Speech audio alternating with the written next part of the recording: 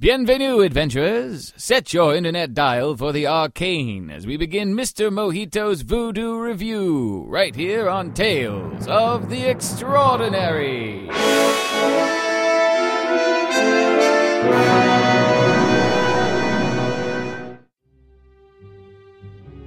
Having brought peace to the bizarre Amazonian city of Fordlandia, the twisted trio of Little Dicky, Reason Shipling, and the Contessa have returned to Rio de Janeiro without incident. Waiting for them was Dicky's old friend Nigel and members of the League of Nations police force. We take you now to a local airfield outside of Rio a few days later.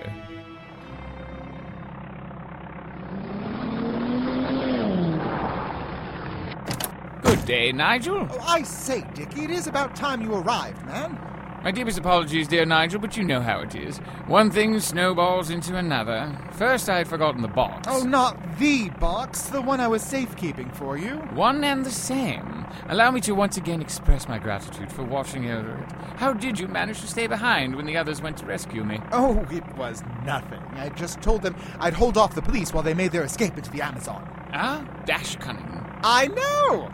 On that subject, Dickie, where are your friends? Oh, yes. Well, as I said, I had to go back for the box. And then I almost forgot my pith helmet and went back for that, too. I'd swear I'd lose my nose if it weren't attached. Have you ever walked up the stairs to get something, and by the time you'd arrived, you'd completely forgotten what it was you were after? Oh, all the time, old chap. I'm as forgetful as they come. Where was I? Oh, yes. So, to make a long story short... I fear we've passed that point. Ah, clever. Well, the Contessa decided to stay a few more days until the eve of the new year. Her kept man, Paolo. Yes. He regaled her with tales of bacchanalian festivities to celebrate the new year. I spent quite some time trying to convince her to fly with us. And I take it Reason is still in the jungle? Who knows what that lad is up to? He's a loon. Well, I'm certainly relieved that you could make it. We were about to take off without you. Well, that wouldn't have been very productive, considering I am the one with this special cargo. Oh, pish-posh, though I think by now you do owe me an explanation. Just what is in this box? A very powerful talisman I took off a mad Mexican general in Los Angeles. Long story. But I suspect it might be connected to voodoo mythology. You mean magic? Oh, let's not be silly, Nigel. I'm sure there's an explanation, and I'll find it in New Orleans. Why there? I don't know. It's the first place to pop into my head when I thought of voodoo. Oh, I should think Haiti might, or... Look, are we flying or not? Oh, yes, as soon as our captain returns. What? Pike isn't here? He was, but he suddenly took off down the tarmac that way. Whatever for? All he said was I've got to take care of some business first, his face turning red. Ah, there he is, over by that small plane. Oh, my.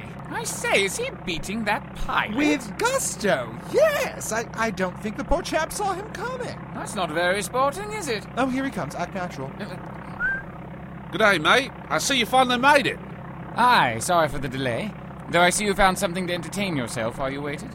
Oh, that? Just a little pre-flight precaution. I'm sorry? Sky pirate. Recognized his colors while I was prepping the plane. Figured I'd go bail him up, if you know what I mean. Sky pirates? All the way out in Brazil? It's a whole worldwide sickness, mate. Like the Spanish flu all over again. But at least you can give him the flick with a good right hook, if you catch me. Right. Enough of this ear bashing, fellas. Hop on board. I'm sure Barney's raring to take off. Jolly good.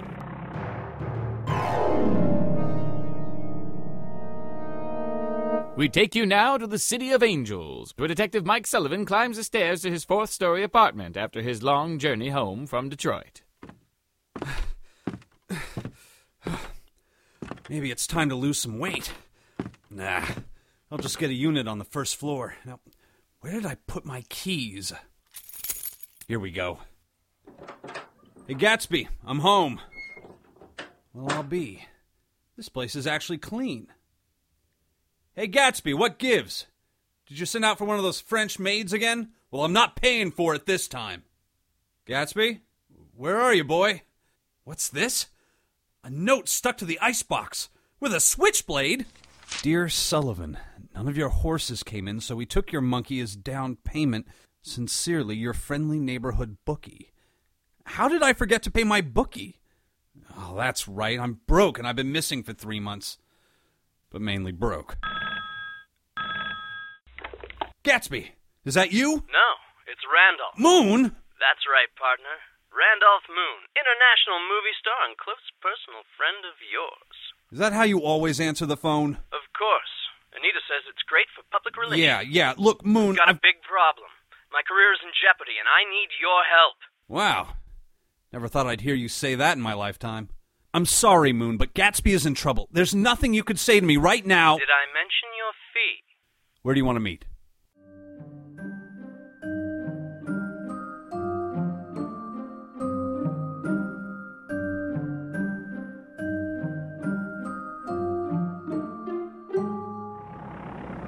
And to say Lady Emma did not take it well would be an understatement of epic proportions, dear Nigel. She raised such fury as I had rarely seen in any of our explorations. Oh, come now. Certainly not worse than the tribesmen of the south, though, eh? True, I still have a most embarrassing scar on my hindquarters from that encounter.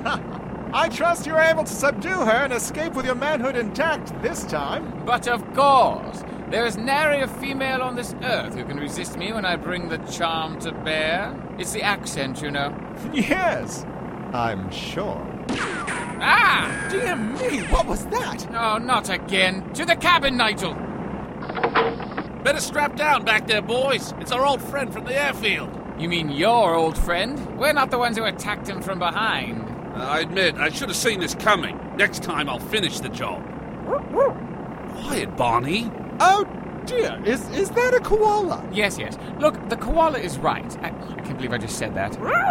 Fine. I'll go take care of him myself. Where do you think you're going, man? You can't just leave the cockpit while we're being shot at. Watch me. Don't worry, Nigel. The koala can handle things. Has everyone gone mad? What do you think you're doing? You can't use your rocket pack this time. Sally stole your last one. Never let it be said that old Barry Pike wasn't ready for a few sky pirates. I've got a backup plan. Yes, about those sky pirates, why is it that every time I fly with you, they try to shoot us down? What can I say? I'm a magnet for trouble. Help me get into the chute, would ya? I suppose if you go around the world starting fights with every pirate you see, it's bound to become a habit. I say, is that a gun? Of a sort. A grappling gun. Where do you come up with these gadgets? A mate of mine made it for me in Oz. I'll tell you about it when I get back, I promise. Mind the ship while I'm gone, boys. Excuse? He's coming round for another pass, Barney. Hold her steady. You can't mean to. Got him! Whoa! What the hell is he doing? I don't believe it. He's hitching a ride on the pirate's plane. He's mad! That may be true, but I see his plan. He's taking the fight to the enemy. Oh, I see. He's climbed onto the wing and... Oh, there he goes again with the fisticuffs. He should have brought a pistol. The way they're grappling with each other, Oh. He just yanked out the steering lever. They're going down. Oh, I can't bear to watch. Oh, no. What was that? It appears we're going to be joining them. That last pass took out the engines. Both of them? A cracker shot, that pilot. I take it that is bad. We're going down. I found another parachute, but there's only one. Look around for another, Dickie. No. Excuse me? I have absolutely had it with falling out of aircraft. I refuse to abandon another ship. Besides, I have faith in the koala. I see. Brave Dickie. Yes, Nigel? Oh, I was just saying goodbye. I'll miss you something fierce, man. What do you... Tally-ho! Nigel, you bastard! Right then. Step aside, koala. Sorry, Barney. Let's see if we can bring us down as close to land as possible, eh? Don't fret, my furry friend. I used to pilot aircraft during the war. Well, mainly dirigibles, but no matter. We still have the third engine, and by God... Oh, no.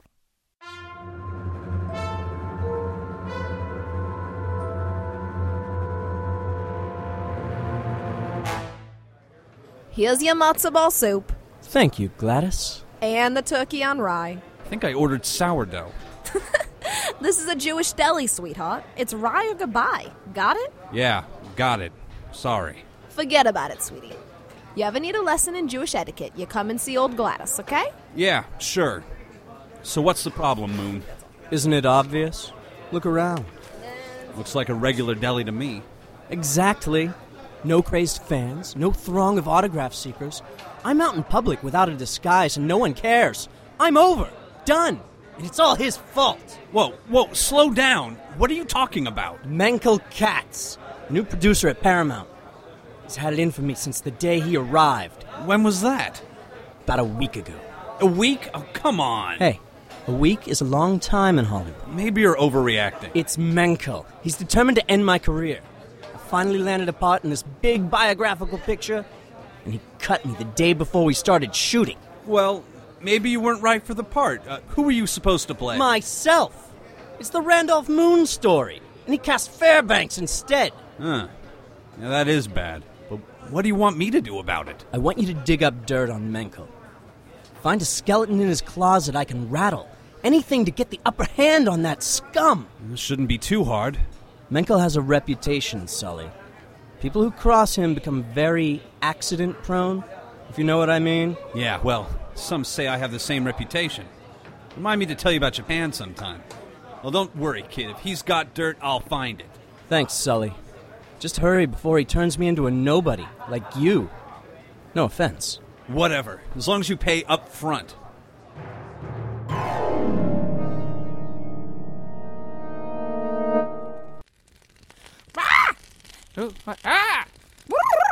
Oh, Barney! Where are we? Oh, alive, I presume, as I imagine hell looks a bit more like Mongolia. We appear to have landed in the jungle, eh?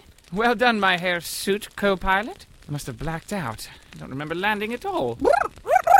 What's the hurry, lad? We're... Do you smell something? Yes, like gasoline. Ah, but wait. There's no danger. Airplanes don't just explode.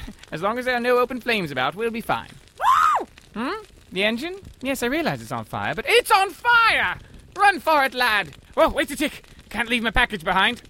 Got it. Go, Koala, go! Oh, I don't think Captain Pike is going to be too pleased with that, eh? What? My apologies. There, my boy. I'm sure he'll pull through, eh? Trust me, I've survived worse. Before you know it, you'll be taunting airborne pirates at his side once more. We should be more concerned with our own welfare at the present. Who knows where we have landed? We could be stranded in some hostile wilderness in the middle of the Caribbean, lost to the world and having to fend for ourselves. Eventually, I suppose we'll go mad and have to eat each other to survive. Is that a truck? Hola! Over here, good sir! Oh, Americans! Don't be absurd. ¿Qué? Never mind. That was your aeroplane? It was, yes. I mean, sí. Es jodido, senor. I'm sorry to be rude, but might you give my companion and I a ride to the nearest, What island is this, anyway? ¿Qué isla? Ah, Senor Yuma, you are in Cuba!